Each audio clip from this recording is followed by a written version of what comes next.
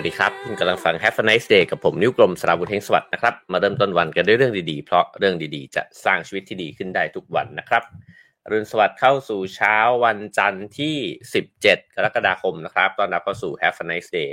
กันอีกครั้งหนึ่งนะครับผมก็ทักทายพ่อแม่พี่น้องกันสักนิดหนึ่งนะครับเรานานๆจะได้ทักทายกันทีนะครับคุณแววนภาคุณนุ่มนวลนะฮะคุณปริญญาคุณณกฤษคุณสันติพงษ์นะฮะคุณจีราภาบอกว่าหัวข้อน่าสนใจนะครับคุณกะลองนะฮะคาลองถ้าอ่านผิดขออภัยนะครับคุณน็อตคิปเปอร์นะครับคุณกิตติพงษ์นะฮะสวัสดีทุกท่านเลยนะครับผมก็เช่นเคยนะครับเข้ามาแล้วก็ฝากกดไลค์กดแชร์กด Subscribe ช่องกันไว้ได้นะครับแล้วก็สามารถให้การสนับสนุนนะฮะรายการ Have a nice day นะครับได้ตามเบอร์บัญชีแล้วก็ QR code ที่ปรากฏอยู่บนหน้าจอนะครับผมโอเคครับวันนี้ก็เราจะมาคุยกันนะฮะในหัวข้อที่ผมว่าน่าสนใจมากเลยนะครับว่าอะไรที่เป็นเหตุผลที่ทำให้คนรุ่นเรายุคเรานะฮะจริงๆต้องบอกว่ายุคเพราะว่ามันเกิดขึ้นพร้อมกับเทคโนโลยีนะฮะที่มันเปลี่ยนแปลงไปเนี่ยทำไมเราถึงรับมือกับเรื่องต่างๆในชีวิตเนี่ยได้แย่ลงนะฮะก็หยิบเอาหนังสือเล่มนี้นะครับขึ้นมาเล่าสู่กันฟังอีกครั้งหนึ่งนะฮะ What Happened to You นะครับโดยคุณบรูซดีเพอร์รีนะครับแล้วก็โอปราห์วินฟรีนะครับผู้แปลฉบับภาษาไทยคือพี่อ๋องวุฒิชัยกฤษณประกรณ์กิจนะฮะจากสำนักพิมพ์อมรินทร์ How to นะครับ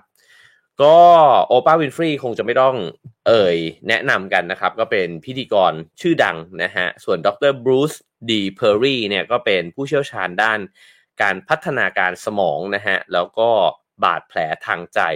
ในนี้ก็บอกว่าเป็นผู้เชี่ยวชาญระดับโลกเลยนะฮะเพราะฉะนั้นหนังสือเล่มนี้เนี่ยก็เขียนขึ้นนะครับในลักษณะของการที่เป็นบทสนทนาโต้ตอบกันนะครับระหว่างโอปราห์วินฟรีแล้วก็ดรบรูซเนี่ยนะฮะสิ่งที่เขาคุยกันก็คือคุยกันถึงเรื่องว่าคนคนหนึ่งเนี่ยมาเป็นแบบที่เราเห็นเนี่ยได้ยังไงนะครับก็ตรงตามชื่อเลยนะฮะ What happened to you คือเกิดอะไรขึ้นกับคุณเหรอนะฮะคุณถึงได้ปรากฏในแบบที่เราเห็นอยู่นะครับชื่อฉบับภาษาไทยเนี่ยเขาตั้งชื่อว่าแค่เข้าใจก็ไม่เจ็บแล้วนะฮะจริงๆ Have a nice day เคยหยิบเล่มนี้มาเล่าสู่กันฟังไปครั้งหนึ่งนะฮะแต่ว่ามีอีกประเด็นหนึ่งที่ผมคิดว่าน่าสนใจนะฮะซึ่งอยู่ในช่วงท้ายของเล่มนะครับวันนี้ก็เลยถือโอกาสหยิบมาเล่าสู่กันฟังในวันจันทร์นะครับเริ่มต้นแบบนี้ฮะบทที่9นะครับเขาตั้งชื่อว่าความหิวกระหายสายสัมพันธ์ในโลกสมัยใหม่น่าสนใจมากนะฮะคือทำไมในโลกสมัยใหม่เนี่ยเราถึงมีความหิวนะฮะในความสัมพันธ์นั่นแปลว่าเราเนี่ยขาดแคลนความสัมพันธ์เนี่ยไปเยอะเลยนะฮะไปพอสมควรเลยนะครับผู้เขียนเนี่ยเขาก็เล่านะฮะดรบรูซเนี่ยก็เล่าถึงตอนที่เขาไปศึกษานะครับเกี่ยวกับเรื่องของวัฒนธรรมชาวเมารีคือจริงที่ไปศึกษาเนี่ยโอเคเล่าถึงด็อกเตอร์อีกคนหนึ่งนะฮะชื่อว่าโรบินแฟนคอร์ดนะครับก็ไปที่นิวซีแลนด์นะครับแล้วก็ไปศึกษาสิ่งที่ชาวเมารีเนี่ยคือสนใจว่าทำไมชาวเมารีเนี่ยถึงมีความสัมพันธ์กันนะครับทั้งเกี่ยวกับเรื่องของชุมชนแล้วก็ธรรมชาติเนี่ยเป็นอย่างดีซึ่งแน่นอนว่ามันเป็นวัฒนธรรมของในแบบดั้งเดิมนะฮะก่อนที่โลกมันจะกลายมาเป็นโลกสมัยใหม่แบบทุกวันนี้นะครับแล้วก็ตัวดรบรูซเองเนี่ยก็ไปด้วยเหมือนกันนะฮะเขาก็บอกว่าได้เรียนรู้เรื่องเกี่ยวกับบาดแผลทางใจแล้วก็การเยียวยาเนี่ยผ่านแว่นตาของชาวเมารีนะครับสิ่งที่ทำก็คือว่าไปอยู่กับชุมชนเนี่ยนาน2วันนะฮะแล้วก็ได้ไปซึมซับบรรยากาศซึมซับวิถีชีวิตนะฮะว่าพวกเขาเนี่ยมีความเป็นอยู่กันยังไงแต่ความที่เป็นจิตแพทย์นะฮะจิตแพทย์ก็ลงไปดูว่ามันเกี่ยวข้องยังไงกับสุขภาพจิตนะฮะหรือว่ากับเรื่องของการเยียวยาบาดแผลในใจของคนเรานะครับเขาบอกว่าอย่างหนึ่งเลยเนี่ยที่เขาได้เห็นนะฮะก็คือว่าชาวเมารีเนี่ยมองชีวิตต่างๆเนี่ยเป็นส่วนประกอบของกันและกันก็คือว่ามองมันเนี่ยเป็นองค์รวมนะฮะแล้วก็ถ้าอยากจะเข้าใจตัวเราเองให้ได้เนี่ยก็จะต้องเข้าใจนะฮะว่าเราเนี่ยเป็นใครมาจากไหนแล้วก็อย่างที่ชื่อหนังสือบอกเคยเกิดอะไรขึ้นกับเราบ้างแต่ที่เข้าใจมากไปกว่านั้นอีกเนี่ยก็คือความเชื่อมโยงระหว่างตัวเราเนี่ย กับบรรพบุรุษของเราผมว่านี้น่าสนใจมากนะฮะเดี๋ยวจะเล่าประสบการณ์บางอย่างของตัวเองเติมลงไปด้วยนะครับเขาบอกว่ามันมีกิจกรรมหนึ่งนะฮะก็คือกิจกรรมที่ชาวเมารีเนี่ยเขามารวมกลุ่มกันแล้วเวลาที่ใครคนหนึ่งเนี่ยอยากจะกล่าวอะไรขึ้นมานะฮะเขาก็จะปรากฏตัวขึ้นมาเนี่ยเดินไปอยู่ในจุดที่ทุกคนเนี่ยมองเห็นเขาได้แล้วตัวเขาเองเนี่ยก็มองเห็นทุกคนได้เหมือนกันนะครับเขาก็จะพูดโดยที่เริ่มต้นเนี่ยจากการแนะนำตัวนะฮะ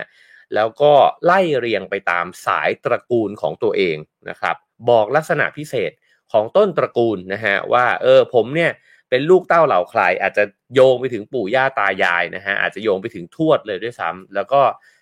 เล่าให้ฟังว่าแล้วตระกูลของฉันเนี่ยมีความเป็นมายังไงสำคัญยังไงถนัดเรื่องอะไรนะครับหลังจากไล่เรียงสิ่งที่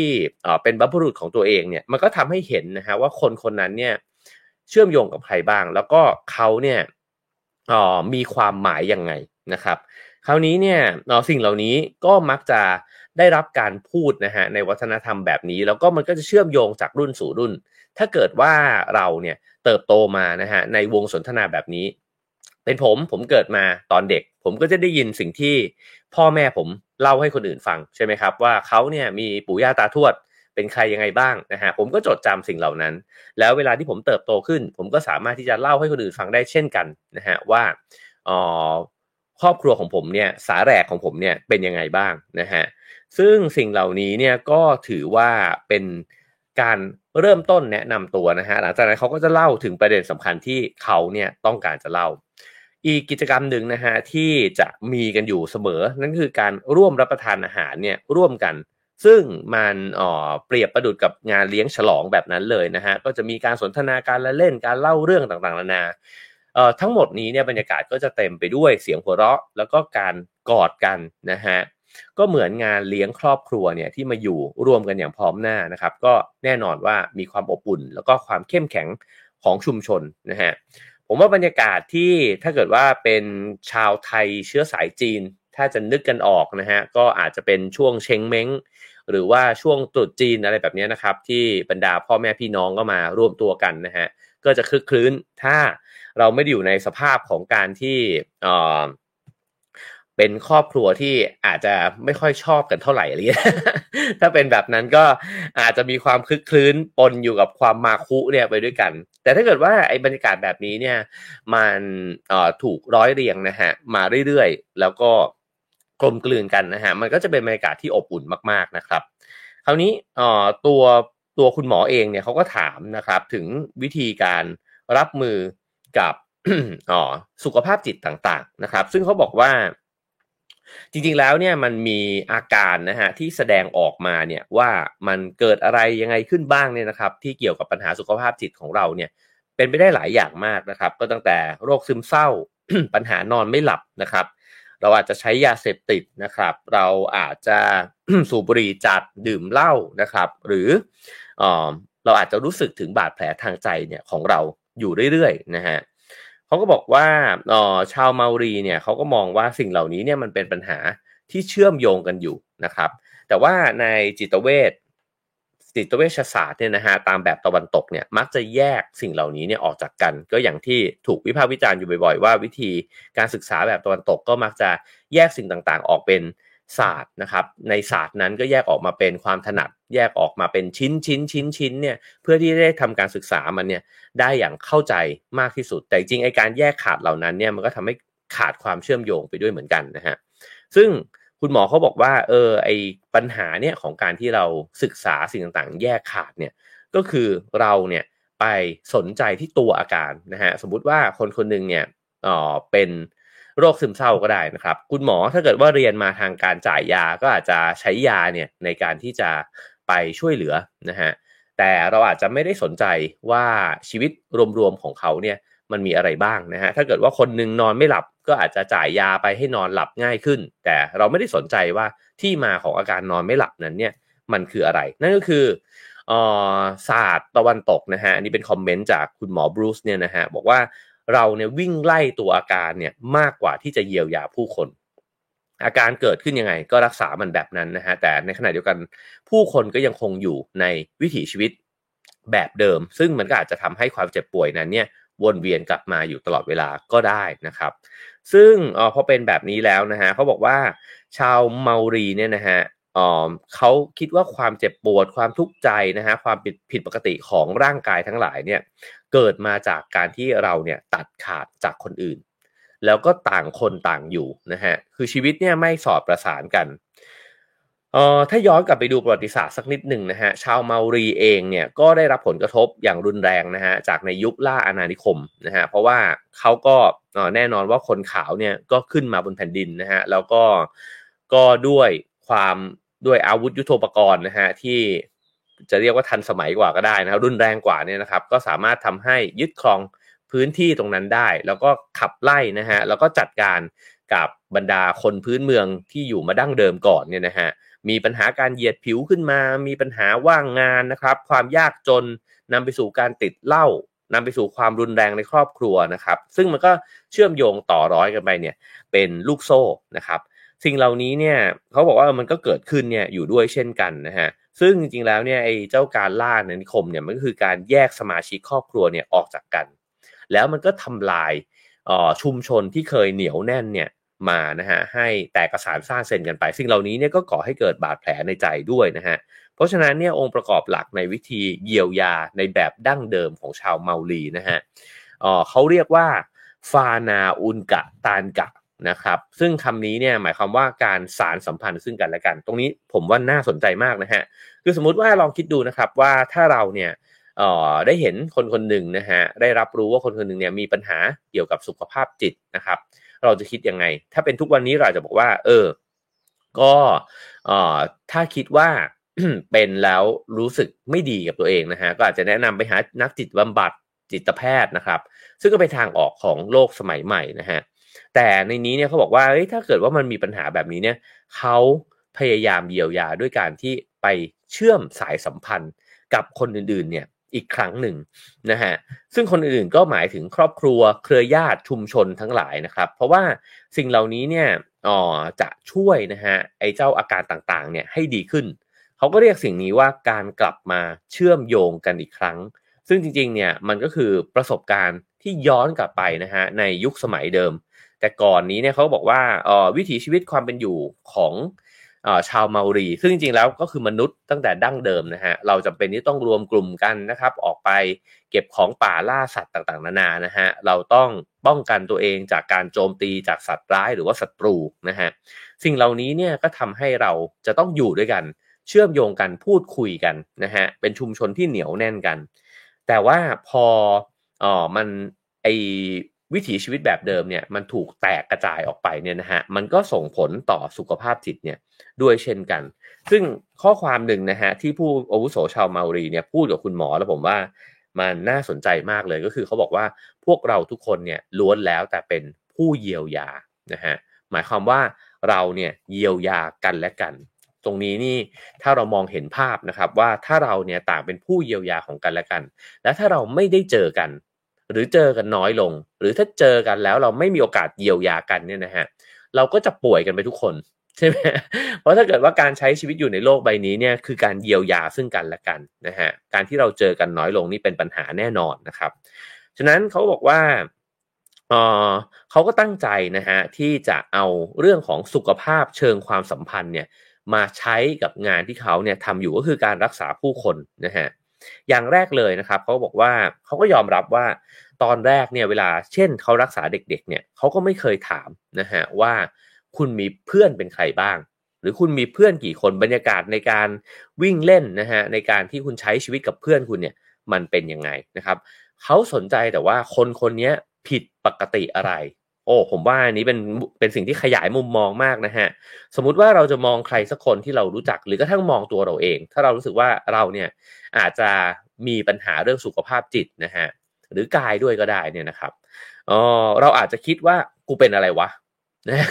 คือตอนนี้เนี่ยฉันเป็นอะไรอยู่หรือคนใกล้ๆตัวเราเนี่ยตกลงเธอเป็นอะไรนะครับเราอาจจะพยายามวิเคราะห์ก็ได้ว่าอาการมันคืออะไรนะฮะมันเป็นโรคอะไรหรือเปล่ามันเป็นความผิดปกติแบบไหนหรือเปล่าแต่เราไม่ได้สนใจฮะว่าชีวิตช่วงเนี้ยเป็นยังไงแล้วน่าสนใจไปกว่านั้นอีกคือชีวิตช่วงเนี้ยเรามีความสัมพันธ์เป็นยังไงนะครับคือ เราเจอเพื่อนบ้างไหมนะฮะหรือเราติดต่อสื่อสารเนี่ยผ่านหน้าจอตลอดเวลาการที่เราเปลี่ยนจากห้องประชุมที่มีมนุษย์นะฮะมาอยู่ในการประชุมออนไลน์ซ้ำแล้วซ้ำอีกในแต่ละวันมันส่งผลยังไงกับสุขภาพจิตเราได้เจอพ่อแม่เราบ้างไหมนะครับความสัมพันธ์ของเรากับสามีภรรยานะฮะกับแฟนกับลูกเป็นยังไงนะฮะผมว่าสิ่งเหล่านี้น่าสนใจนะครับแล้วก็มันทำให้คำถามเนี่ยเปลี่ยนแล้วผมว่ามันก็ทำให้วิธีการมองคำถามการมองปัญหาแล้วก็การหาทางออกเปลี่ยนไปด้วยนะฮะคือแทนที่จะคิดว่าโอ้นอนไม่หลับก็กินยาแล้วกันนะฮะแต่ว่าจริงๆนอนไม่หลับอาจจะเป็นภาพสะท้อนของอะไรอีกหลายอย่างเลยก็ได้นะฮะเพราะฉะนั้นเนี่ยหัวใจมันคือว่าการกลับไปที่การเยียวยาด้วยความสัมพันธ์นะฮะฟานาอุนตะกันตะเนี่ยนะฮะก็ลองดูว่าแล้วความสัมพันธ์เนี่ยมันเป็นยังไงเขายกตัวอย่างคนหนึ่งฮะชื่อทิโมธีนะครับเป็นเด็กผู้ชายอายุ10 ขวบนะครับทิโมธีเนี่ยก็ถูกวินิจฉัยนะฮะว่าเป็นโรคสมาธิสั้นเป็นโรคดื้อแล้วก็ต่อต้านนะฮะยาที่สั่งจ่ายไปเนี่ยก็เพื่อที่จะรักษาอาการผิดปกติของเขานะครับแต่ก็ปรากฏว่าไม่ได้ช่วยทำให้ทิโมธีเนี่ยดีขึ้นนะฮะแต่ว่า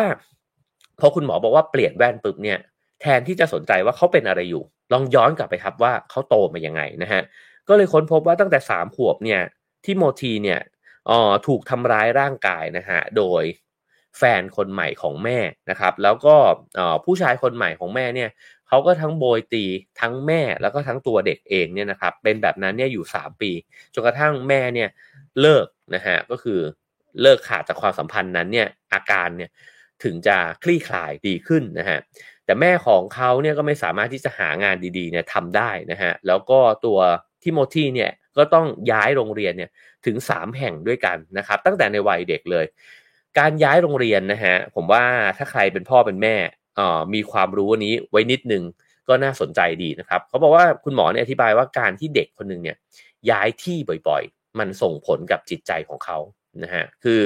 เขาอาจจะยังไม่ทันผูกมิตรกับเพื่อนในโรงเรียนเลยก็ย้ายอีกแล้วนะฮะ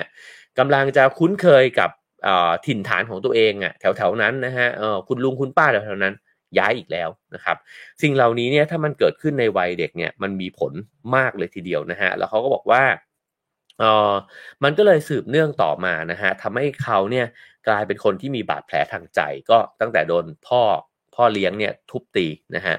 แล้วก็เกิดอาการระแวงระวังเนี่ยตลอดเวลากลายเป็นคนที่สมาธิสั้นแน่นอนว่าพอระแวงแล้วเนี่ยมันก็จดจ่ออะไรได้ยากนะฮะนอนไม่หลับเหนื่อยล้าจากการนอนไม่พอก็ต่อเนื่องไปเป็นความเครียดที่ตื่นตัวเนี่ยมากเกินไปนะฮะจนทำให้ขาดวุฒิภาวะในการเข้าสังคมนะครับแล้วก็สิ่งหนึ่งที่สำคัญมากฮะตรงนี้ผมสนใจมากเลยนะครับนั่นก็คือการที่คนคนหนึ่งเนี่ยมีโอกาสในการฝึกฝนที่จะเข้าสังคมน้อยเกินไปซึ่งสิ่งนี้กลับกลายเป็นว่ามันเป็นภาพทั่วไปของชีวิตในยุคปัจจุบันนะฮะคือลองจินตนาการนะครับว่าแต่ก่อนเนี้ยถ้าเอาชีวิตผมก็ได้นะฮะโตขึ้นมาเนี่ยผมอยู่ในบ้านที่มีอาม่าอากงนะฮะอากงอาจจะเสียไปเร็วสักนิดหนึ่งก็มีอาม่าแล้วก็ลูกหลานของอาม่านั่นก็คือนั่นก็คือพี่น้องของพ่อผมนะครับก็จะเจอตั้งแต่ลูกพี่ลูกน้องนะฮะลูกอาอีอาโกอาเจกนะฮะอากูทั้งหลายเนี่ยนะครับเต็มไปหมดเลยในบ้านแม้ว่าผมจะมีช่วงชีวิตนั้นเนี่ยอยู่ไม่นานนะครับแต่ว่ามันก็เป็นภาพที่ผมยังจำได้เป็นบรรยากาศที่ผมจำได้เลยมีทั้งการทะเลาะเบาะแว้งชอบไม่ชอบนะฮะผมอาจจะไม่ถูกกับคนบางคนแล้วก็อาจจะรักคนบางคนมากคนบางคนอาจจะน่ารักกับผมมากสิ่งเหล่านี้นะฮะแต่มันคือชุมชนมันคือโอกาสครับในการที่เด็กคนนึงเนี่ยจะมีโอกาสได้ฝึกความสัมพันธ์นะฮะแล้วลองคิดดูว่าเด็กทุกวันนี้เติบโตมายังไงนะครับแน่นอนว่าไม่ใช่ทุกครอบครัวแต่ว่าจำนวนไม่น้อยนะฮะที่เติบโตมาในครอบครัวที่มีแค่พ่อแม่แล้วพ่อก็ออกไปทำงานตั้งแต่เช้า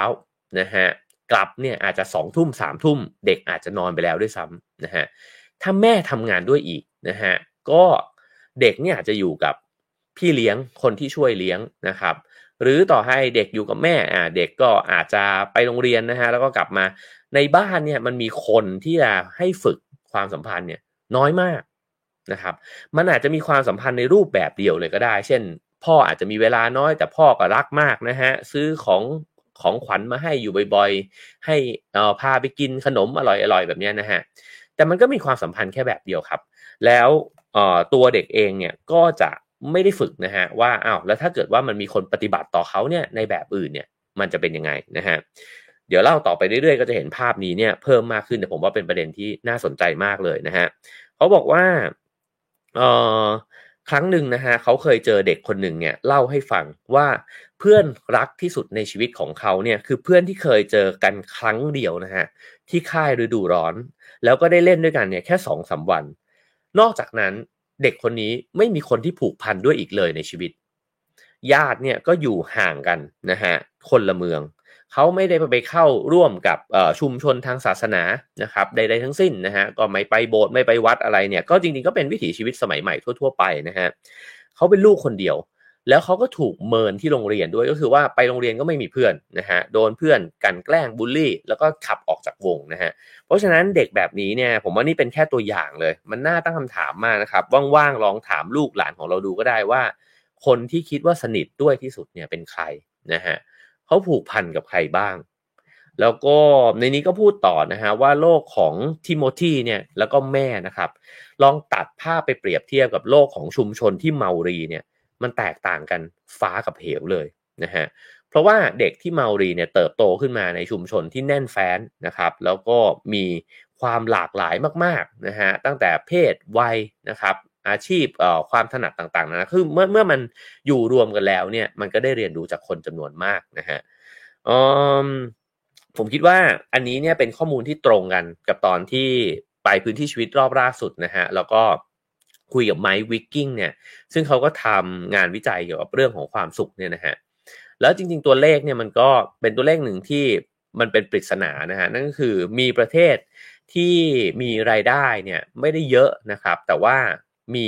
มีดัชนีความสุขเนี่ยอยู่ในอันดับที่ถือว่าแบบบางทีเป็นท็อป10เลยแล้วก็บางทีก็ร่วงลงมานิดหน่อยแต่ว่าถือว่าอยู่ในกลุ่มประเทศที่มีความสุขมากเป็นอันดับต้นๆของโลกเนี่ยนะฮะมีอยู่หลายประเทศ 2-3 ประเทศเนี่ยอยู่ในอเมริกาใต้ซึ่งจริงๆจะว่าไปเนี่ยถ้าเอาตัวเลขทางเศรษฐกิจนะฮะมาวางเทียบกับพวกกลุ่มนอร์ดิกทั้งหลายเนี่ยโอ้โหมันห่างกันมากๆนะครับซึ่งมันก็เป็นคำถามว่าอ้าวแล้วทำไมคนที่เงินน้อยเนี่ยถึงมีความสุขเท่ากับไอ้พวกประเทศรวยๆได้นะฮะการเมืองก็ไม่ได้ดีด้วยนะครับคำอธิบายฮะเขาบอกว่าประเทศในกลุ่มอเมริกาใต้หลายประเทศเนี่ยเป็นประเทศที่มีวัฒนธรรมของชุมชนแข็งแกร่งมากนั่นก็คือทำให้คนเนี่ยรู้สึกว่าเวลาที่มีความทุกข์ใจเวลาที่เอ่อประสบกับความล้มเหลวในชีวิตนะฮะเขามีเครือข่ายของชุมชนเนี่ยคอยโอบอุ้มเขาไว้จริงๆมันคล้ายๆมันเป็นคำอธิบายที่คล้ายกับรัฐสวัสดิการแต่มันไม่ได้เกิดขึ้นจากรัฐนะฮะแต่มันเกิดขึ้นจากวิถีชีวิตแล้วก็วัฒนธรรมสิ่งเหล่านี้เนี่ยก็น่าสนใจนะฮะว่าแล้วประเทศหรือว่าสังคมนะฮะที่มันไม่มีเครือข่ายทางสังคมเนี่ยรองรับเลยนะครับมีความสัมพันธ์ในสังคมที่แย่ตัวใครตัวมันมีความขัดแย้งสูงนะฮะเปิดหน้าฟีด Facebook ขึ้นมาก็เต็มไปด้วยความเกลียดชังกันเต็มไปด้วยเรื่องราวที่เราต้องทะเลาะกันอยู่ตลอดเวลานะครับในโต๊ะอาหารเดียวกันเองเราก็คุยกันไม่ได้นะครับคือมันดูแตกต่างกันไปหมดเลยอุดมการณ์ทางการเมืองก็ต่าง generation gap ก็เป็นปัญหานะครับเรื่องเพศก็อาจจะเห็นไม่ตรงกันต่างๆนานาเหล่านี้นะฮะในสังคมแบบนั้นเนี่ยโอกาสที่ผู้คนจะมีความทุกข์เป็นไปได้สูงมากและถ้าเกิดเชื่อมโยงหนังสือเล่มนี้คือว่าโอกาสที่ผู้คนจะมีปัญหาเรื่องสุขภาพจิตก็ยิ่งมีสูงมากขึ้นไปอีกนะฮะคราวนี้ลองดูกันต่อไปนะครับเขาก็บอกว่าโลกของเราเนี่ยทุกวันนี้เนี่ยเป็นโลกที่แร้นแค้นความสัมพันธ์โอ้โหผมว่าคำนี้โหดมากเลยนะฮะคือนึกภาพแผ่นดินที่มันเหือดแห้งเนี่ยความสัมพันธ์มันไม่มีแล้วอ่ะมันแห้งมากๆแร้นแค้นมากๆนะครับเราอยู่ในสภาพแวดล้อมที่ผู้คนเนี่ยเห็นกันน้อยลงหมายถึงเห็นตัวเป็นๆนะฮะคือเราเดินผ่านเราเจอคนเยอะแหละแต่เราเห็นใส่ใจกันเนี่ยน้อยลงมากๆนะฮะขึ้นรถไฟฟ้าไปก็ก้มมองโทรศัพท์มือถือนะครับในคอนโดเราไม่มีความรู้จักกันนะฮะสิ่งต่างๆนานาเหล่านี้นะครับทำให้เรามีโอกาสจ้องตากันน้อยลงพูดคุยกันน้อยลงรับฟังเห็นใจกันเนี่ยน้อยลงนะฮะบรรยากาศในการแยกขาดกันแบบนี้เนี่ยทำให้พวกเราเปราะบางมากขึ้นไม่แน่ใจว่าเพื่อนๆพี่ๆเคยนึกถึงในแง่มุมนี้ไหมนะฮะว่าการที่เรามีชีวิตความเป็นอยู่แบบนี้เนี่ยทำให้ตัวเราเนี่ยเปราะบางมากนั่นแปลว่าเราไม่มีอะไรปกป้องตัวเราเลยนะฮะแล้วเรารู้สึกโดดเดี่ยวเรารู้สึกว่าอะไรกระทบเรานิดหน่อยเนี่ยโอ้โหมันสะเทือนแรงมากนะฮะ เพราะฉะนั้นเนี่ยไอ้ความแร้นแค้นทางความสัมพันธ์แบบนี้เนี่ยเขาบอกว่าทำให้เราเครียดมากขึ้นเรารับแรงปะทะนะฮะกับสิ่งต่างๆเนี่ยในชีวิตได้น้อยลงนะฮะเราอ่อนไหวง่ายขึ้นนะครับคืออะไรนิดอะไรหน่อยเนี่ยโอ้โหเราทนไม่ได้แล้วอะนะฮะผมว่านี้จริงมากๆเพราะว่าอะไรผมว่าอธิบายได้หลายอย่างมากสภาพจิตใจเนี่ยมันโดดเดี่ยวนะครับอีกอย่างหนึ่งก็คือว่าเราไม่มีโอกาสได้ฝึกเลยฮะกับการอยู่กับผู้คนที่เราต้องรับมือนะฮะเราอยู่คนเดียวมากขึ้นเท่าไหร่เนี่ยก็ยิ่งเอาตัวเองเป็นศูนย์กลางของโลกและจักรวาลนะฮะความคิดของฉันเนี่ยดีที่สุดนะฮะถูกต้องที่สุดแล้วก็ถ้าฉันเลือกแบบนี้มันก็ควรจะเป็นแบบนี้แล้วหัวเราะเยาะทุกคนที่ไม่เหมือนเรานะครับเราอาจจะมองว่าเขาโง่เขาห่วยนะฮะต่างๆนานาเหล่านี้เนี่ยเพราะว่าเราก็คิดว่าเฮ้ยกูเนี่ยแหละ ที่เจ๋งมันช่วยไม่ได้จริงๆเพราะว่าถ้าเรามีชีวิตอยู่กับตัวเองเยอะนะฮะมันก็จะเป็นแบบนั้นแล้วพอมันเป็นแบบนี้เนี่ยอะไรที่มันขัดใจกูปุ๊บเนี่ยมันสั่นมากฮะเพราะว่าเราชินกับการที่เราบงการชีวิตตัวเองนะฮะฉะนั้นเมื่อมันสั่นเร็วนะครับเราก็จะโต้ตอบอย่างรุนแรงก็คือเราใช้อารมณ์มากกว่าเหตุผลนะฮะนี้ย้อนกลับไปถึงวันเสาร์ที่คุยกับคุณหมอยงยุทธใครที่ยังไม่ได้ดูย้อนกลับไปดูได้นะครับผมว่ามีประโยชน์มากเลยนั่นก็คือการที่เทคนิควิธีนะฮะในการรับมือกับความสัมพันธ์ที่แย่ๆนะครับซึ่งคุณหมอก็บอกว่าเหตุผลสำคัญเลยเนี่ยก็คือการที่เราเนี่ยไม่สามารถหยุดอารมณ์ที่มาแทรกแซงบทสนทนาของเราได้นะครับแล้วผมว่าถ้ามองตามหนังสือเล่มนี้คือว่าทำไมอารมณ์มันแรงก็เพราะว่าเราเอาตัวเองเนี่ยเราชินกับการเอาตัวเองเป็นศูนย์กลางนะฮะคราวนี้เขาบอกว่าการสื่อสารทั้งหลายทั้งปวงของเราเนี่ยมันก็เป็นเกิดขึ้นจากการสื่อสารที่ผิดพลาดนะครับนำไปสู่ความไม่เข้าใจซึ่งไอ้ความไม่เข้าใจอันนี้เนี่ยก็สร้างบาดแผลเนี่ยเกิดขึ้นในใจเราสร้างความโดดเดี่ยวให้เกิดขึ้นในตัวเราเองนะฮะแล้วก็เรายิ่งมันปะทะมากขึ้นเท่าไหร่เราก็ยิ่งขี้เกียจคุยกับคนอื่นถูกไหมฮะเพราะว่าโอ๊ยไม่ผมว่าคำนี้ฮิตมากนะฮะในโลกยุคปัจจุบันคือไม่ค่อยอยากยุ่งกับใครเพราะว่ามันน่าเบื่อนะฮะคือไปเจอคนเนี่ยก็เหนื่อยนะฮะหรือว่าเจอคนเนี่ยก็รู้สึกเจ็บปวดเพราะฉะนั้นเนี่ยขออยู่คนเดียวดีกว่านะครับเราก็จะรู้สึกว่าการไปเจอผู้คนเนี่ยมันเป็นภาระที่หนักหนาของชีวิตนะฮะสิ่งนี้เนี่ยเขาบอกว่าจริงๆมันเป็นด้านตรงกันข้ามนะครับคือการที่เราเนี่ยมีความสัมพันธ์กันแล้วมีรอยร้าวในความสัมพันธ์บ้างเนี่ยมันเป็นทักษะสำคัญมากเลยในการที่จะทำให้เรามีความสัมพันธ์ที่ดีนะฮะแต่ถ้าเราไม่มีทักษะนี้เลยไม่มีทักษะในการสร้างรอยร้าวและประสานรอยร้าวเราก็จะเป็นคนที่อยู่ในเส้นรอบวงของตัวเองนะฮะเพราะฉะนั้นเนี่ยการสนทนาเนี่ยมันช่วยสร้างความสามารถในการฟื้นตัวนะฮะเราควรจะมีพื้นที่ในการได้ถกเถียงกันโต้แย้งกันนะครับในโต๊ะอาหารค่ำของครอบครัวนะครับมันควรจะมีบทสนทนาที่ดุเดือดบ้างกับกลุ่มเพื่อนที่สนิทนะฮะไอ้บทสนทนาเหล่านี้แหละที่ทำให้เราเป็นเพื่อนกันได้นะครับทำให้เราเข้าใจกันมากขึ้นนะฮะแต่ในขณะที่เราไม่มีโอกาสแบบนั้นเลยเนี่ยและเราใช้เวลาใช้วิธีการเดินหนีนะฮะใช้วิธีการเลิกคบนะครับใช้วิธีการพอแล้วไม่ต้องคุยแล้วแบบนี้นะฮะก็พอเป็นแบบนี้ปุ๊บเนี่ยเราก็จะค่อยๆนะฮะในการที่จะ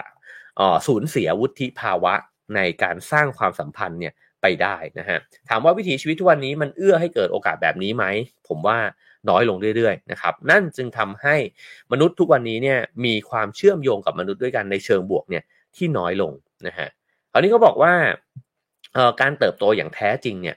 มันมาจากช่วงเวลาที่ไม่ค่อยดีนะฮะ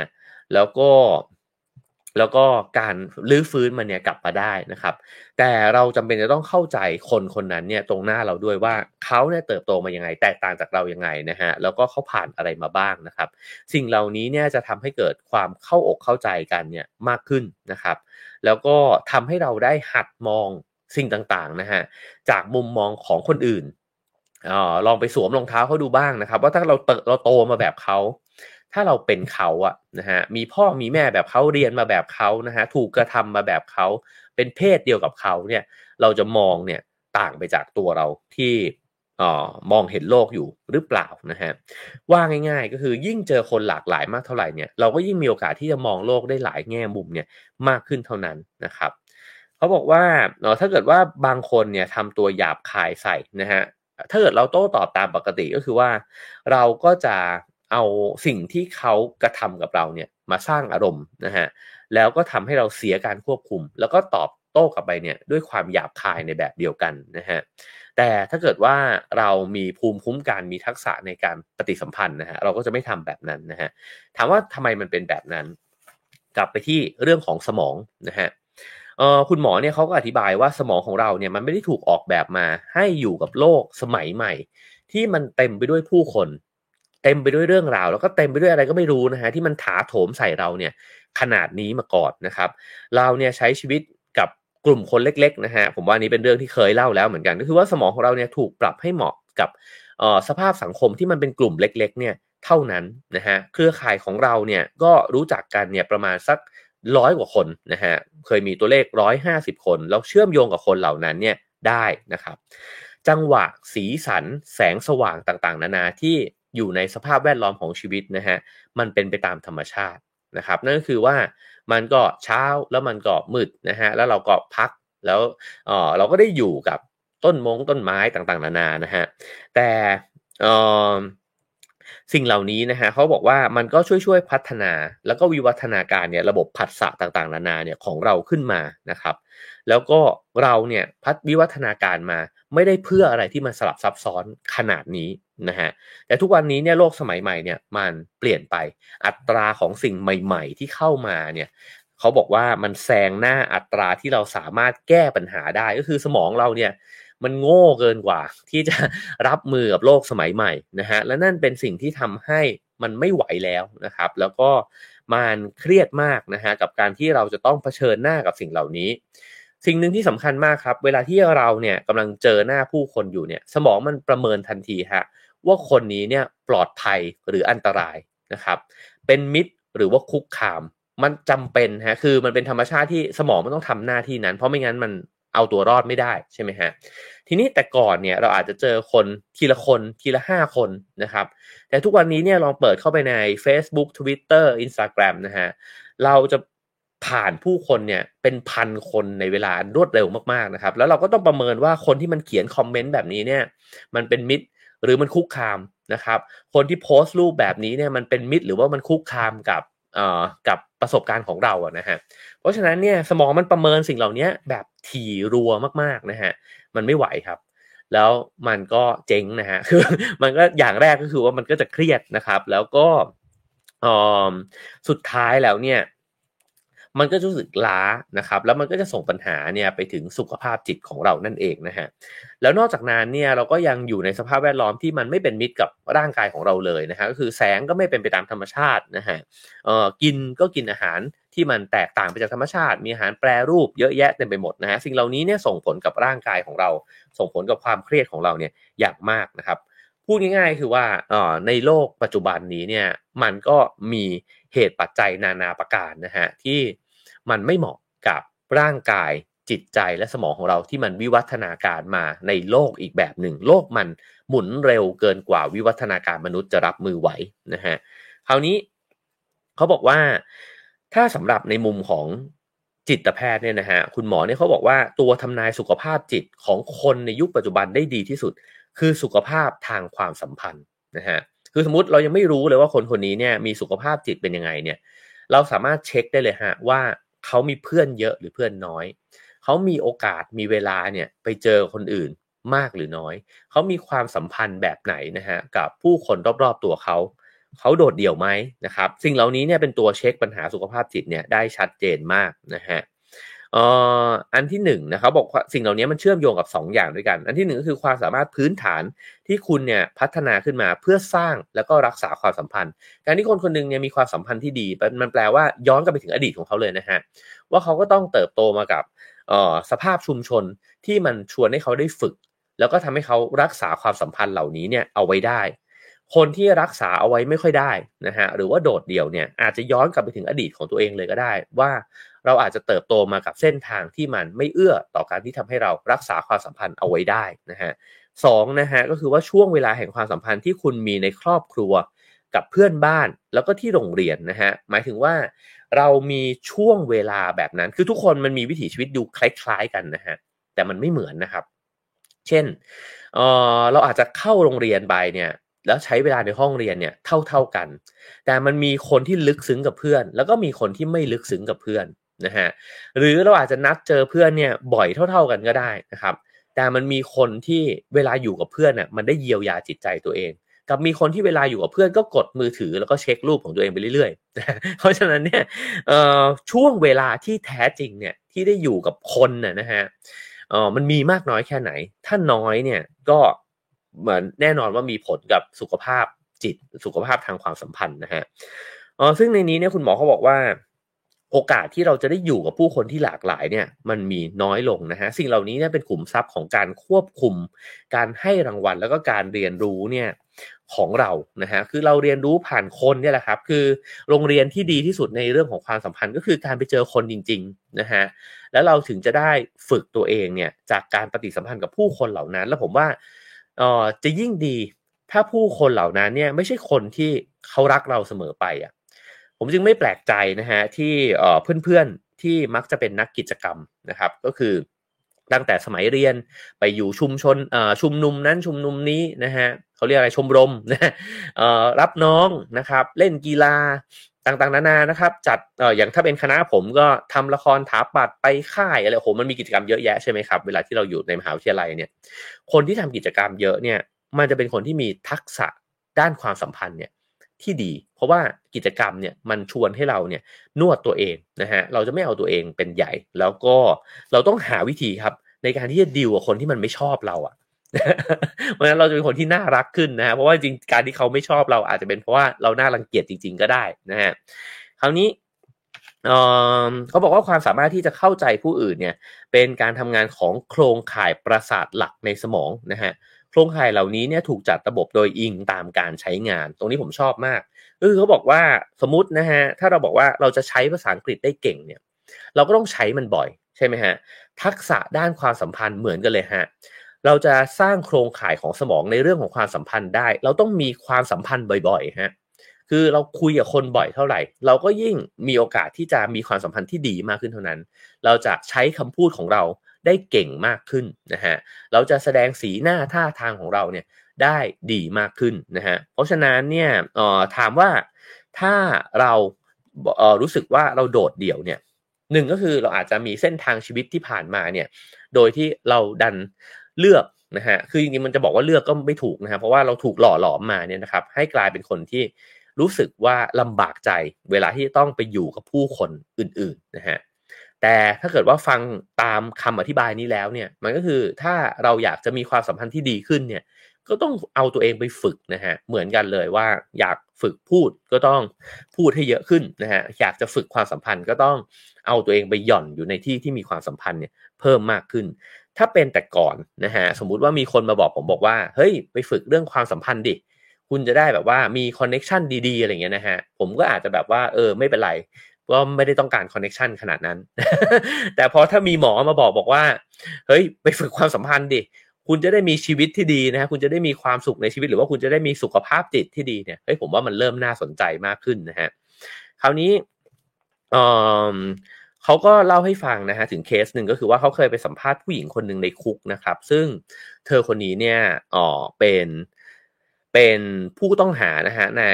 ในคดีลงมือฆ่าคุณแม่ที่ยังเด็กเลยเนี่ยคนหนึ่งนะฮะเพื่อไปแย่งเอาทารกเนี่ยมาเลี้ยงเป็นลูกของตัวเองฆ่าแม่แล้วก็ชิงตัวลูกมาแล้วก็เอามาเลี้ยงเนี่ยนะฮะพอย้อนกลับไปในอดีตก็ถึงเข้าใจว่าคนคนนี้เนี่ยถูกทอดทิ้งตั้งแต่อายุได้6วันนะครับแล้วก็เกิดมาเนี่ยแบบที่ไม่มีความสัมพันธ์ที่มั่นคงถาวรเลยนะฮะเธอรู้สึกว่าตัวเองไม่เป็นส่วนหนึ่งในชีวิตใครไม่เป็นส่วนหนึ่งในที่แห่งใดเลยนะฮะตอนอายุ16เนี่ยย้ายมาแล้วทั้งหมด7รัฐ12เมืองนะฮะแล้วก็อยู่บ้านมาถึง26หลังโอ้โหเอ่อสิ่งเหล่านี้เนี่ยทำให้มีความรู้สึกว่าไม่ยึดโยงกับอะไรเลยนะฮะแล้วก็ตอนที่ให้สัมภาษณ์เนี่ยผู้หญิงคนนี้ก็ไม่รู้สึกเลยนะฮะว่าสิ่งที่ตัวเองเนี่ยทำลงไปเนี่ยมันผิดนะครับแล้วก็ไม่ได้แสดงความรู้สึกใดๆกับผู้หญิงที่เธอฆ่าหรือว่าเด็กทารกที่เธอแย่งชิงมาก็คือมีความรู้สึกว่างเปล่าแล้วก็เย็นชานะฮะสิ่งนี้เกิดขึ้นได้ยังไงถ้าเราย้อนไปดูอดีตเราก็จะเข้าใจนะครับว่าการที่เรารู้สึกว่าไม่เคยถูกรัก ไม่เป็นที่รักนะฮะแล้วก็ไม่เชื่อมโยงกับใครเลยเนี่ยมันก็ทำให้เราสามารถมีความรู้สึกที่เย็นชาและกระทำการในสิ่งที่คนอื่นอาจจะช็อกได้นะฮะว่าเอ๊ะทำไมเขาถึงทำแบบนี้ได้แต่ถ้าเข้าใจจากอดีตแล้วก็จะมองเห็นที่มานะครับซึ่งถามว่ากรณีนี้เนี่ยมันเป็นกรณีสุดโต่งแต่มันบ่งบอกอะไรมันบ่งบอกว่าถ้าเรามีความสัมพันธ์ที่ไม่ดีกับมนุษย์เนี่ยนะฮะเราก็จะเป็นคนเฉยชาเราอาจจะมีพฤติกรรมบางอย่างนะฮะที่มันไม่ดีต่อมนุษย์คนอื่นน่ะเช่นเราอาจจะมีอารมณ์โกรธเกรี้ยวนะฮะโดยที่เราไม่รู้ตัวว่าทำไมเราเป็นคนแบบเนี้ยเราก็แค่บอกว่าก็กูเป็นคนแบบเนี้ยนะฮะเราเป็นคนเงียบผิดปกติใครเขาพยายามจะปฏิสัมพันธ์ด้วยเราก็ไม่อยากที่จะปฏิสัมพันธ์ด้วยนะฮะหรือเราอาจจะเป็นคนเอาเปรียบคนอื่นนะครับคือมันมีอะไรได้อีกมากมายเต็มหมดหรือเราอาจจะเป็นคนที่ไม่มีทักษะนะฮะในการที่จะเข้าหาคนอื่นน่ะเราอาจจะเข้าหาคนอื่นด้วยวิธีการที่มันประหลาดๆอะนะครับเช่นอารมณ์ขันประหลาดๆเช่นการแตะเนื้อต้องตัวอะไรเงี้ยนะฮะคือมันมีโอกาสที่จะแสดงออกมาเนี่ยผ่านพฤติกรรมที่มันหลากหลายมากๆนะฮะแต่ว่าลึกลงไปในที่สุดเนี่ยมันอาจจะเป็นการที่เราไม่มีความเข้าอกเข้าใจมนุษย์คนอื่นเพราะเราไม่ได้เติบโตมากับการแวดล้อมด้วยมนุษย์ที่หลากหลายนะฮะคราวนี้เขาบอกว่าความสามารถในการเข้าอกเข้าใจเนี่ยจริงๆแล้วเนี่ยมันพัฒนากันตลอดเวลานะฮะแล้วมันใช้เวลาในการพัฒนาอย่างมากที่สุดก็คือในตอนเด็กนะฮะถ้าเด็กเนี่ยมีโอกาสได้อยู่กับมนุษย์คนอื่นๆเนี่ยน้อยนะฮะเขาเองจะมีความเข้าใจโลกเนี่ยแบบหนึ่งว่าเขาเนี่ยเป็นจุดศูนย์กลางโลกใบนี้นะฮะเพราะว่าโลกทั้งหมดมันคือเขาอะนะฮะในเมื่อเขาไม่เจอใครขัดใจเลยอะแล้วเขาก็จะหมกมุ่นกับตัวเองเนี่ยมากกว่าตัวเลขตรงนี้น่าสนใจนะฮะเพราะเขาบอกว่ามีการทำการศึกษาเนี่ยแล้วบอกว่าคนในวัยมหาวิทยาลัยทุกวันนี้เนี่ย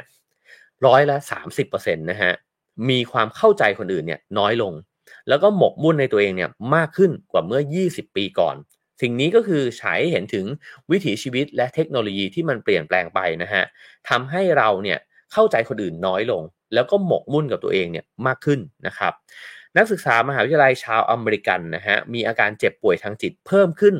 40%ผมว่าตรงนี้ถ้าได้คุยกับครูบาอาจารย์นะฮะในมหาวิทยาลัยแล้วก็ผมเคยคุยกับอาจารย์ที่เป็นจิตแพทย์เนี่ยนะฮะที่มหาวิทยาลัยแห่งหนึ่งเนี่ยเขาก็บอกกับผมว่าโอ้โหเขาสังเกตเห็นสิ่งนี้ชัดเจนมากแล้วก็ทำให้เห็นนะฮะว่านักศึกษานะฮะมีการเป็นโรคซึมเศร้าเพิ่มมากขึ้นมากมีเปอร์เซ็นต์ในการฆ่าตัวตายเนี่ยสูงขึ้นด้วยนะฮะตรงนี้เป็นเรื่องที่น่าคิดแล้วก็น่าเป็นห่วงมากนะฮะว่าเราโตมาแบบไหนหมายความว่าถ้าเกิดว่าในตอนเด็กๆเนี่ยเราโตมาในสภาพแวดล้อมที่ไม่มีคนนะฮะเราจะโตมากับโลกใบหนึ่งเลยแล้วมันส่งผลเนี่ยยาวไปทั้งชีวิตเราเลยนะฮะฉะนั้นการที่เราแต่ละคนมีชีวิตที่ถอยห่างออกจากครอบครัวชุมชนนะฮะสังคมทั้งหลายเนี่ยมันจะส่งผลกับตัวบุคคลคนนั้นมากๆแล้วผมว่ามันส่งผลต่อเนื่องด้วยเพราะบุคคลเหล่านั้นมาปะทะกันฮะตอนที่โตขึ้นนะครับแล้วพอมาปะทะกันก็จะสร้างสังคมแบบหนึ่งขึ้นมานะฮะแล้วก็สังคมแบบนั้นก็จะไม่เฮลตี้ต่อความสัมพันธ์มากขึ้นไปอีกฮะเพราะว่าเรารู้สึกว่าเต็มไปด้วยความขัดแย้งเราก็ยิ่งไม่อยากไปเจอมนุษย์นะฮะแล้วมันก็ยิ่งไม่ค่อยน่าอยู่นะครับโลกใบนี้มันไม่เห็นมีความปลอดภัยในสภาพจิตใจของเราเลยมันทุกคนมันดูเป็นคู่แข่งดูเป็นศัตรูดูเป็นคู่ขัดแย้งเราหมดเลยนะฮะพอเป็นแบบนี้แล้วเนี่ยชีวิตมันก็เครียดนะครับชีวิตมันก็ไม่ค่อยน่าอยู่สักเท่าไหร่แล้วก็โดดเดี่ยวมากด้วยนะฮะเพราะฉะนั้นเนี่ยนี่คือสิ่งที่มันกำลังเกิดขึ้นในโลกสมัยใหม่นะฮะคือสายใยทางสังคมของคนเนี่ยในหลายๆแบบมันดุดรุ่ยไปแล้วเรียบร้อยนะฮะจากรุ่นสู่รุ่นนะฮะตรงนี้ผมอยากจะเล่าถึงเมื่อวานนะฮะเมื่อวานผมไปบ้านอาจารย์ตุลคมกฤษ อุ่ยเต็กเข่งนะครับเขาโหยื้อยุดฉุดกระชากให้ผมไปมากนะฮะเพราะว่าเขาอยากจะโชว์ของใหม่ของบ้านเขานั่นก็คือศาลบรรพชนเนี่ยคล้ายๆอย่างนั้นนะครับก็คือโต๊ะหมู่บูชาเนี่ยที่เขาไปรวบรวมนะฮะว่าสาแหรกของเขาเนี่ยไล่ไปถึงทวดอาจจะถึงโหพ่อของทวดเลยด้วยซ้ำนะฮะแล้วก็ไปเจอรูปมาด้วยนะฮะก็คือย้อนกลับไปเป็น100 กว่าปีเลยเนี่ยว่าต้นตระกูลเขาเนี่ยเป็นอะไรยังไงบ้างแล้วเขาก็ตั้งโต๊ะนะครับแล้วก็มีการทำพิธีบูชาเนี่ยอย่างจริงจังเลยนะฮะตุลก็บอกกับผมนะครับบอกว่าคือเวลาฟังเขาเล่าเนี่ยผมสะท้อนใจตัวเองอะเพราะว่าผมเป็นมนุษย์ประเภทที่ คิดว่าอยู่รุ่นนี้แล้วนะฮะก็เชงเม้งเนี่ยไม่ต้องไปนะครับผมเคยบอกพ่อว่าพ่อผมเนี่ยก็จะบอกว่าเวลาตรุษจีนเวลาศาสตร์จีนเวลาวันไหว้ต่างๆนานานะครับจะต้องเตรียมของเนี่ยให้ตรงตามประเพณีผมบอกโอ๊ยป้ามันยุคสมัยใหม่แล้วนี่เพื่อนนี่เขาก็ไหว้ KFC ไหว้บอนชอนกันหมดแล้วนะฮะ เราก็แบบอะไรที่เราอยากกินเราก็เอามาไหว้อะไรเงี้ยฮะซึ่งพ่อแม่เขาไม่ได้คิดแบบนั้นนะครับตุลเนี่ยเราให้ฟังว่ามันลึกซึ้งมากกระทั่งการเรียงผลไม้เนี่ยจริงๆถ้าอ่านเป็นภาษาจีนเนี่ยมันจะเป็นบทกวีนะฮะที่เป็นคำอวยพรที่เป็นมงคลของไหว้5อย่างต้องเรียงให้ถูกตามตำแหน่งเพราะว่าพอเรียงแล้วเนี่ยมันมีความหมายของมันเป็ดกับไก่มีความหมายนะฮะทุกสิ่งทุกอย่างเนี่ยมันมีความหมายที่ลึกซึ้งเนี่ยหมดเลยนะครับเพราะฉะนั้นเนี่ยถ้าเรามองตัวเองในมุมของคนรุ่นใหม่นะครับแล้วก็เราก็คิดว่าไม่ต้องเรากับผมเนี่ยคิดว่าตัวเองฉลาดเนี่ยนะฮะแล้วก็บอกพ่อว่าล้าสมัยนะครับจริงๆแล้วเนี่ยตัวผมเองต่างหากที่ไม่รู้นะฮะไม่รู้ภูมิปัญญาที่มันลึกซึ้งมากๆเนี่ยของคนรุ่นก่อนแล้วเราไม่เข้าใจโลกทัศน์ไม่เข้าใจความรู้สึกของเขาเลยว่าเขาไหว้อากงเนี่ยด้วยความรู้สึกแบบไหนตอนผมฟังตุลเนี่ยผมสำนึกเลยนะฮะแล้วตุลก็บอกว่ามึงกลับไปบอกป้ามึงเลยว่าเนี่ยมึงจะไหว้เขาอย่างที่ควรจะเป็นนะฮะตอนที่เขาไม่อยู่แล้วเนี่ยป้าจะไม่หิวแน่นอนก็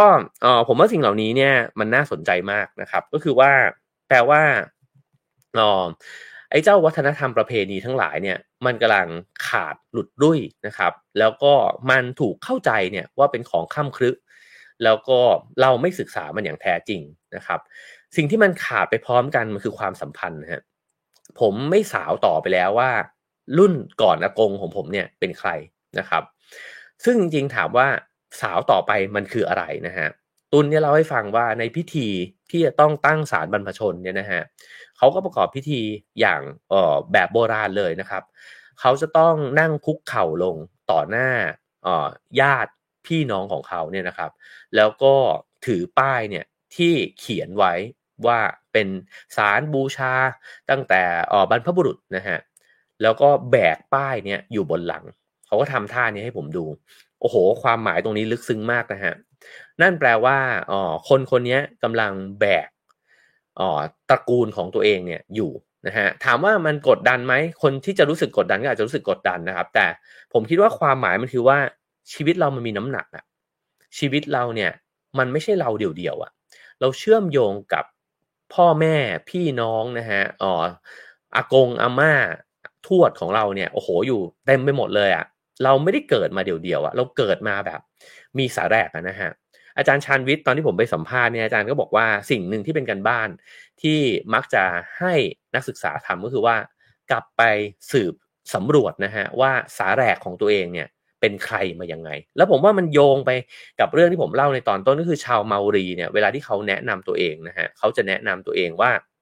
เขาเป็นลูกเต้าเหล่าใครนะฮะครอบครัวเขาเนี่ยมีความสำคัญยังไงกับชุมชนผมว่าสิ่งเหล่านี้เนี่ยคือความหมายของชีวิตนะครับแล้วจริงๆแล้วเนี่ยเวลาที่เราใช้ชีวิตไปเรื่อยๆแล้วเราบอกว่าชีวิตมันไม่มีอะไรเลยผมว่ามันน่าสนใจมากเลยนะครับกับคำว่าเสรีกับคำว่าอิสระเนี่ยนะฮะที่เราให้เป็นคุณค่าของยุคสมัยใหม่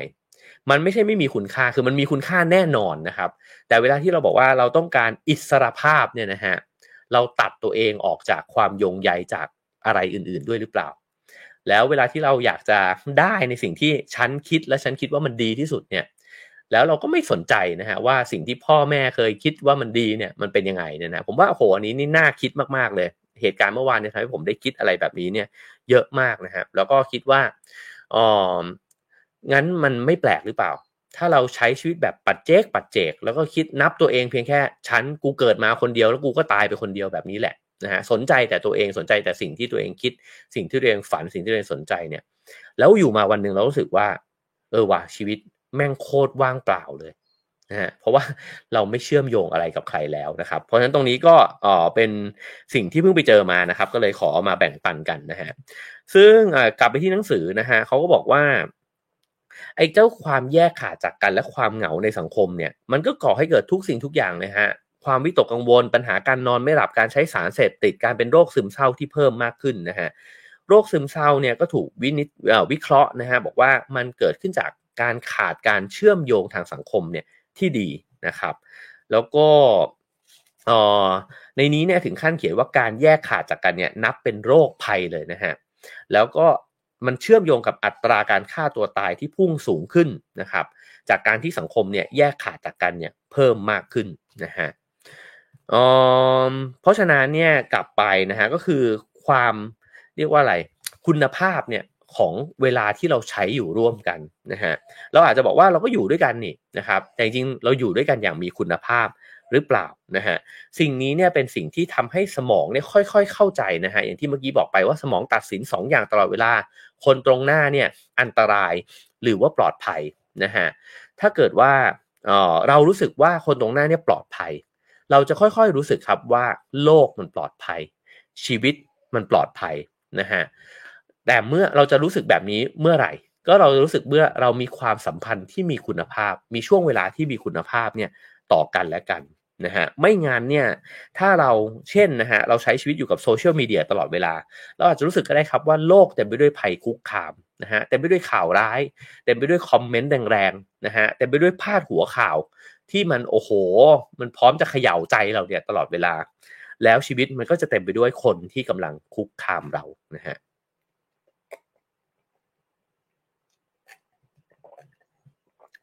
ถ้าเรารับรู้โลกแบบนั้นสมองของเราจะเริ่มค่อยๆจัดการนะฮะกับความสัมพันธ์ของผู้คนที่เข้ามาในชีวิตเราในลักษณะนั้นด้วยเหมือนกัน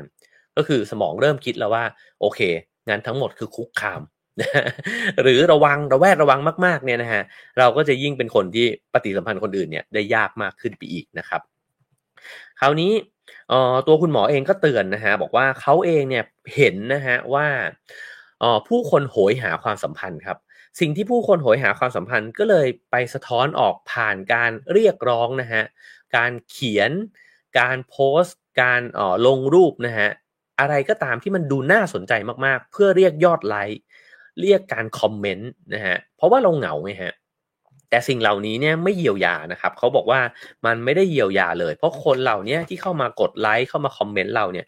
เขาไม่ได้มาอยู่ข้างๆเราเวลาที่เราเจ็บป่วยเขาไม่ได้มานั่งฟังเราเวลาที่เราเป็นทุกข์นะฮะแล้วเขาก็ไม่ได้สนใจด้วยเวลาที่เราหย่าร้างจากสามีภรรยาของเรานะฮะคือเขาสนใจเราเฉพาะเวลาที่เราทำตัวน่าสนใจเท่านั้นเองนะฮะฉะนั้นสิ่งเหล่านี้นะครับมันน่าสนใจในหลายๆมิติเลยตั้งแต่เด็กนะครับว่าเด็กของเราเติบโตมาในวิถีชีวิตแบบไหนตัวเราเองนะครับใช้ชีวิตอยู่ท่ามกลางสิ่งแวดล้อมแบบไหนเรามีปฏิสัมพันธ์มากน้อยแค่ไหนแล้วในนี้ก็บอกนะฮะว่าทีวีวิดีโอเกมโทรศัพท์คอมพิวเตอร์หน้าจอทั้งหลายเหล่านี้เนี่ยเป็นสิ่งที่ใหม่มากในประวัติศาสตร์ของมนุษยชาติลองลากไทม์ไลน์มนุษย์ยาวๆโฮโมเซเปียนก็พอเนี่ยนะฮะโอ้โหไอสิ่งหน้าจอทั้งหลายเนี่ยมันเป็นแค่จิ๋วจึ๋งหนึ่งเท่านั้นเองเพราะฉะนั้นเนี่ยในเมื่อมันเพิ่งปรากฏขึ้นในเส้นทางของมนุษยชาตินะฮะแต่เรากลับใช้เวลากับมันเนี่ยมากที่สุดเลยเนี่ยนะฮะมันไม่แปลกเลยครับที่มันเหมือนมันดึงเราออกไปจากธรรมชาติที่แท้จริงของมนุษย์นะฮะฉะนั้นคุณหมอเสนออันนึงฮะซึ่งผมสนใจมากเลยนะครับเขาบอกว่ามันอาจจะถึงยุคแล้วก็ได้ที่เราจะต้องมานั่งคุยกันถึงสุขลักษณะทางเทคโนโลยีคำนี้คืออะไรนะฮะคุณหมอก็บอกว่าลองคิดดูสิว่ามนุษย์เราเนี่ยมีข้อกำหนดร่วมกันเนี่ยหลายอย่างนะฮะในสังคมเช่นแต่ก่อนเนี่ยเราจะขี้เยี่ยวเนี่ยนะที่ไหนก็ได้อุจจาระปัสสาวะเนี่ยที่ไหนก็ได้นะครับเดี๋ยวนี้เราก็ต้องไปไปขับถ่ายกันในส้วมนะฮะมันอาจจะมีเรื่องของการล้างมือนะครับว่าเอ้ยถ้าจะกินอะไรก็ต้องล้างมือก่อนเพราะอะไรเพราะว่าเราเห็นเชื้อโรคแล้วใช่ไหมครับเรารู้แล้วว่าความเจ็บป่วยเนี่ยมันเกิดขึ้นจากอะไรฉะนั้นถ้าเรารู้ว่าความเจ็บป่วยเนี่ยมันเกิดขึ้นจากไอการใช้หน้าจอทั้งหลายการใช้โซเชียลมีเดียนะฮะมันถึงเวลาแล้วหรือยังที่เราจะต้องมากำหนดสุขลักษณะนะฮะของการใช้ไอ้เจ้าสิ่งเหล่านี้นะครับว่าเราควรจะใช้มันมากน้อยแค่ไหนใช้มันในเวลาไหนบ้างนะครับเวลาที่เราอยู่ต่อหน้ากันมันควรจะหยิบขึ้นมาไหม เวลาที่เราได้เจอกันพร้อมหน้าในครอบครัวเนี่ยเราควรจะใช้มันหรือเปล่าหรือเราควรจะแชทมันเนี่ยพ่อแม่ลูกเนี่ยแชทกันอยู่ในห้องโดยที่ไม่ต้องเจอหน้ากันมันควรจะเป็นแบบนั้นหรือเปล่านะครับสิ่งเหล่านี้เนี่ยมันกำลังสร้างสังคมแบบใหม่มันกำลังเอฟเฟกต์กับสมองของเราเนี่ยอย่างมากนะฮะแล้วก็จะว่าไปเป็นคำง่ายๆเลยคือว่ามันน่ากลัวมากนั่นเองนะฮะเขาบอกว่า เราสูญเสียผัสสะไปจำนวนมากนะครับเพราะว่าเราไปใช้ผัสสะเดียวอย่างแบบต่อเนื่องนั่นคือตาเท่านั้นนะฮะหูเราก็ไม่ได้สนใจเท่าเดิมนะฮะจมูกเราอาจจะไม่ได้กลิ่นที่ละเอียดอ่อนลิ้นเราอาจจะไม่ได้สัมผัสรับรสไอ้เจ้าอาหารที่มันมีความละเอียดอ่อนนะฮะและสุดท้ายการสัมผัสสำคัญมากมนุษย์เนี่ยต้องการการสัมผัสนะฮะแล้วจริงๆแล้วเนี่ยเราถึงต้องการการกอดกันนะครับแต่เราเนี่ยห่างเหินกันมากขึ้นเรามีโอกาสแตะเนื้อต้องตัวกันเนี่ยน้อยลงนะครับคนในครอบครัวกันเองเนี่ยอาจจะไม่ได้สัมผัสแตะเนื้อต้องตัวกันเนี่ยเลยด้วยซ้ำนะครับเพราะฉะนั้นเนี่ยเด็กที่เติบโตมากับลักษณะแบบนั้นเนี่ยเขาบอกว่าเด็กแบบเด็กเล็กๆทารกเลยเนี่ยนะฮะถ้าเติบโตขึ้นมาแบบปราศจากการสัมผัสเลยเนี่ยคือตายได้นะฮะตายไม่ใช่ตายในแง่ความรู้สึกคือตายจริงๆเนี่ยนะฮะเพราะคุณหมอบอกว่าสิ่งนี้เนี่ยมันสำคัญมากกับความเป็นมนุษย์มันวิวัฒนาการมาแบบนี้เราต้องโอบกอดต้องสัมผัสต้องลูบกันนะฮะฉะนั้นลองสังเกตตัวเองดูก็ได้ครับว่าในโลกทุกวันนี้เนี่ยในชีวิตปัจจุบันนี้เนี่ยเราห่างเหินการสัมผัสไปมากน้อยแค่ไหนเรายังมีโอกาสได้กอดคนอยู่หรือเปล่านะครับเพื่อนกันนะฮะครอบครัวเรานะครับมันห่างเหินกันมากแค่ไหนนะครับฉะนั้นถ้าเด็กคนหนึ่งเติบโตขึ้นมากับบ้านที่มีความมั่งคั่งทางความสัมพันธ์นะฮะเขาก็มีโอกาสมากที่เขาจะเติบโตขึ้นมาเป็นคนที่มีความมั่นคงในจิตใจแล้วก็สามารถที่จะสร้างความสัมพันธ์กับคนอื่นได้ดีนะครับมีความสามารถในการฟื้นฟูเยียวยาตัวเองขึ้นมาได้นะฮะแล้วก็มีเอมพัตตีต่อคนอื่นนะครับแต่ในทางกลับกันถ้าเกิดว่าเด็กคนนึงเติบโตขึ้นมาอีกแบบหนึ่งนะครับในโลกอีกใบหนึ่งในครอบครัวที่ปฏิสัมพันธ์กันอีกแบบหนึ่งเนี่ยก็จะมีความเปราะบางทางอารมณ์มากด้วยเช่นกันและผมคิดว่าหนังสือเล่มนี้ไล่เรียงมาจนถึงตอนนี้เขาไม่ได้พูดถึงแค่เด็กแต่หมายความว่าพวกเราเองนะฮะในวิถีชีวิตที่มันเปลี่ยนแปลงไปเนี่ยมันก็ทำให้เรากลายไปเป็นคนที่เห็นว่าคนอื่นเป็นภัยคุกคามชอบที่จะอยู่คนเดียวนะครับแล้วก็มีความเหงาอยู่ในใจลึกๆมีความรู้สึกไม่ปลอดภัยในตัวเองนะฮะไม่มีความสุขแล้วก็มีความรู้สึกว่าเราพลาดไม่ได้เพราะถ้าพลาดมันไม่มีชุมชนมาช่วยเหลือเยียวยาเราเลยนะครับเราไม่ผูกโยงกับบรรพชนของเราอีกต่อไปแล้วนะครับสิ่งเหล่านี้มันจึงไม่แปลกนะฮะที่ทำให้เราเนี่ยรับมือกับสิ่งต่างๆได้แย่ลงมากๆและนี่ก็คือที่มาของชื่อตอนนะครับว่าทำไมคนยุคเราเนี่ยมันถึงรับมือกับชีวิตได้แย่ลงเพราะจริงๆเนี่ยบางครั้งถ้าเราถอยออกมาดูชีวิตตัวเองนะฮะเราจะงงเหมือนกันนะครับว่าทำไมเหตุการณ์เล็กๆแค่นี้มันสั่นคลอนเราได้เยอะจังเลยนะครับแล้วทำไมเราเป็นแบบนั้นล่ะก็เพราะว่าความมั่นคงในจิตใจของเราเนี่ยมันน้อยมากแต่ผมว่าคำถามหนึ่งที่เราได้ยินกันหนาหูนั่นคือเราควรมีความมั่นคงในชีวิตแต่ความมั่นคงในชีวิตเนี่ยมันถูกตีค่าไปเป็นจำนวนเงินเก็บตลอดเวลาเลยฮะเราต้องมีเงินเก็บจำนวนเท่านี้ชีวิตจะมั่นคงนะฮะเราต้องมี passive income เท่านี้ชีวิตจึงจะมั่นคงนะฮะแต่จริงๆเราลืมมิติความมั่นคงเนี่ยทางสังคมทางจิตใจเนี่ยไปเลยนะฮะว่าแล้วจริงๆแล้วเนี่ยความสัมพันธ์ล่ะมันทำให้เรามั่นคงไหมนะครับก็เป็นเรื่องที่น่าคิดในหลายๆแง่มุมมากๆนะฮะโอเคครับวันนี้ก็ทั้งหมดคือเนื้อหาของ Have a nice day นะครับประจำวันนี้จากหนังสือเล่มนี้นะฮะ What happened to you นะครับก็ไปซื้อหามาอ่านกันได้นะครับสำนักพิมพ์อมรินทร์ How to นะฮะที่วันนี้เล่าให้ฟังก็เป็นเพียงแค่บทที่9บทเดียวแล้วผมว่าหนังสือเล่มนี้ก็น่าสนใจมากตรงที่ทำให้เราเนี่ยได้ส่องกระจกนะฮะมองตัวเองแล้วก็ผมว่ามีเอมพัตตีกับคนอื่นด้วยเช่นกันแล้วก็ที่มากไปกว่านั้นสำหรับวันนี้ผมคิดว่ามันเป็นเรื่องของสังคมด้วยนะฮะชื่อภาษาไทยชื่อว่าแค่เข้าใจก็ไม่เจ็บแล้วนะครับดร. บรูซ ดีเพอร์รีนะครับแล้วก็โอปราห์ วินฟรีนะครับผู้แปลคือพี่อ๋องวุฒิชัยกฤษณะประกรณ์กิจนะครับหน้าตาปกเป็นแบบนี้นะฮะเช่นเคยครับถ้าชอบก็ฝากกดไลค์กดแชร์กด Subscribe นะครับแล้วก็ให้คะแนนความพึงพอใจกันเข้ามาได้นะครับ543-210นะครับแล้วก็สามารถสนับสนุนรายการของเรานะฮะได้ตามเบอร์บัญชีแล้วก็ QR Code ที่ปรากฏอยู่บนหน้าจอนะครับก็ขอบคุณทุกการสนับสนุนเลยนะฮะเห็นการสนับสนุนกันอยู่เนืองๆนะฮะขอบคุณมากๆนะครับแล้วก็ขอบคุณทุกคำทักทายที่ทักทายกันเข้ามาด้วยนะฮะพี่อำนวยบอกว่าชอบใช้เสียง2เวลาเล่นกับลูกแมวนะ ฉันเป็นอะไรนะครับคุณ KXXQ บอกว่าไม่ค่อยได้คิดถึงมุมนี้เท่าไหร่นะฮะคุณโบบอกว่าโรงเรียนของเราน่าอยู่จริงหรือโรงเรียนนี่ก็สำคัญมากๆนะฮะเพราะว่าโรงเรียนก็มีโอกาสที่จะทำให้ เด็กรู้สึกโดดเดี่ยวเนี่ยได้ด้วยเช่นกันซึ่งทุกๆคนในโรงเรียนล้วนน่าเห็นใจหมดเลยครูก็น่าเห็นใจนะฮะตัวนักเรียนเองก็น่าเห็นใจนะครับผู้ปกครองก็น่าเห็นใจนะฮะว่าโดยระบบโดยโครงสร้างที่มันเป็นแบบนี้อยู่เนี่ยนะครับมันทำให้ทุกคนเนี่ยพร้อมที่จะเกิดความขัดแย้งกันเนี่ยตลอดเวลาเลยนะฮะโอเคครับขอบคุณมากครับคุณสาลีนะฮะบอกว่าได้ความรู้มากนะฮะวันนี้ขอบคุณมากขอบคุณทุกๆคนครับผมพรุ่งนี้ตื่นขึ้นมาเจอกันเช่นเคยนะครับ 7:00 น.เดี๋ยวเราไปต่อกันใน Clubhouse ครับพรุ่งนี้เจอกัน 7:00 น.ครับ Have a nice day ครับ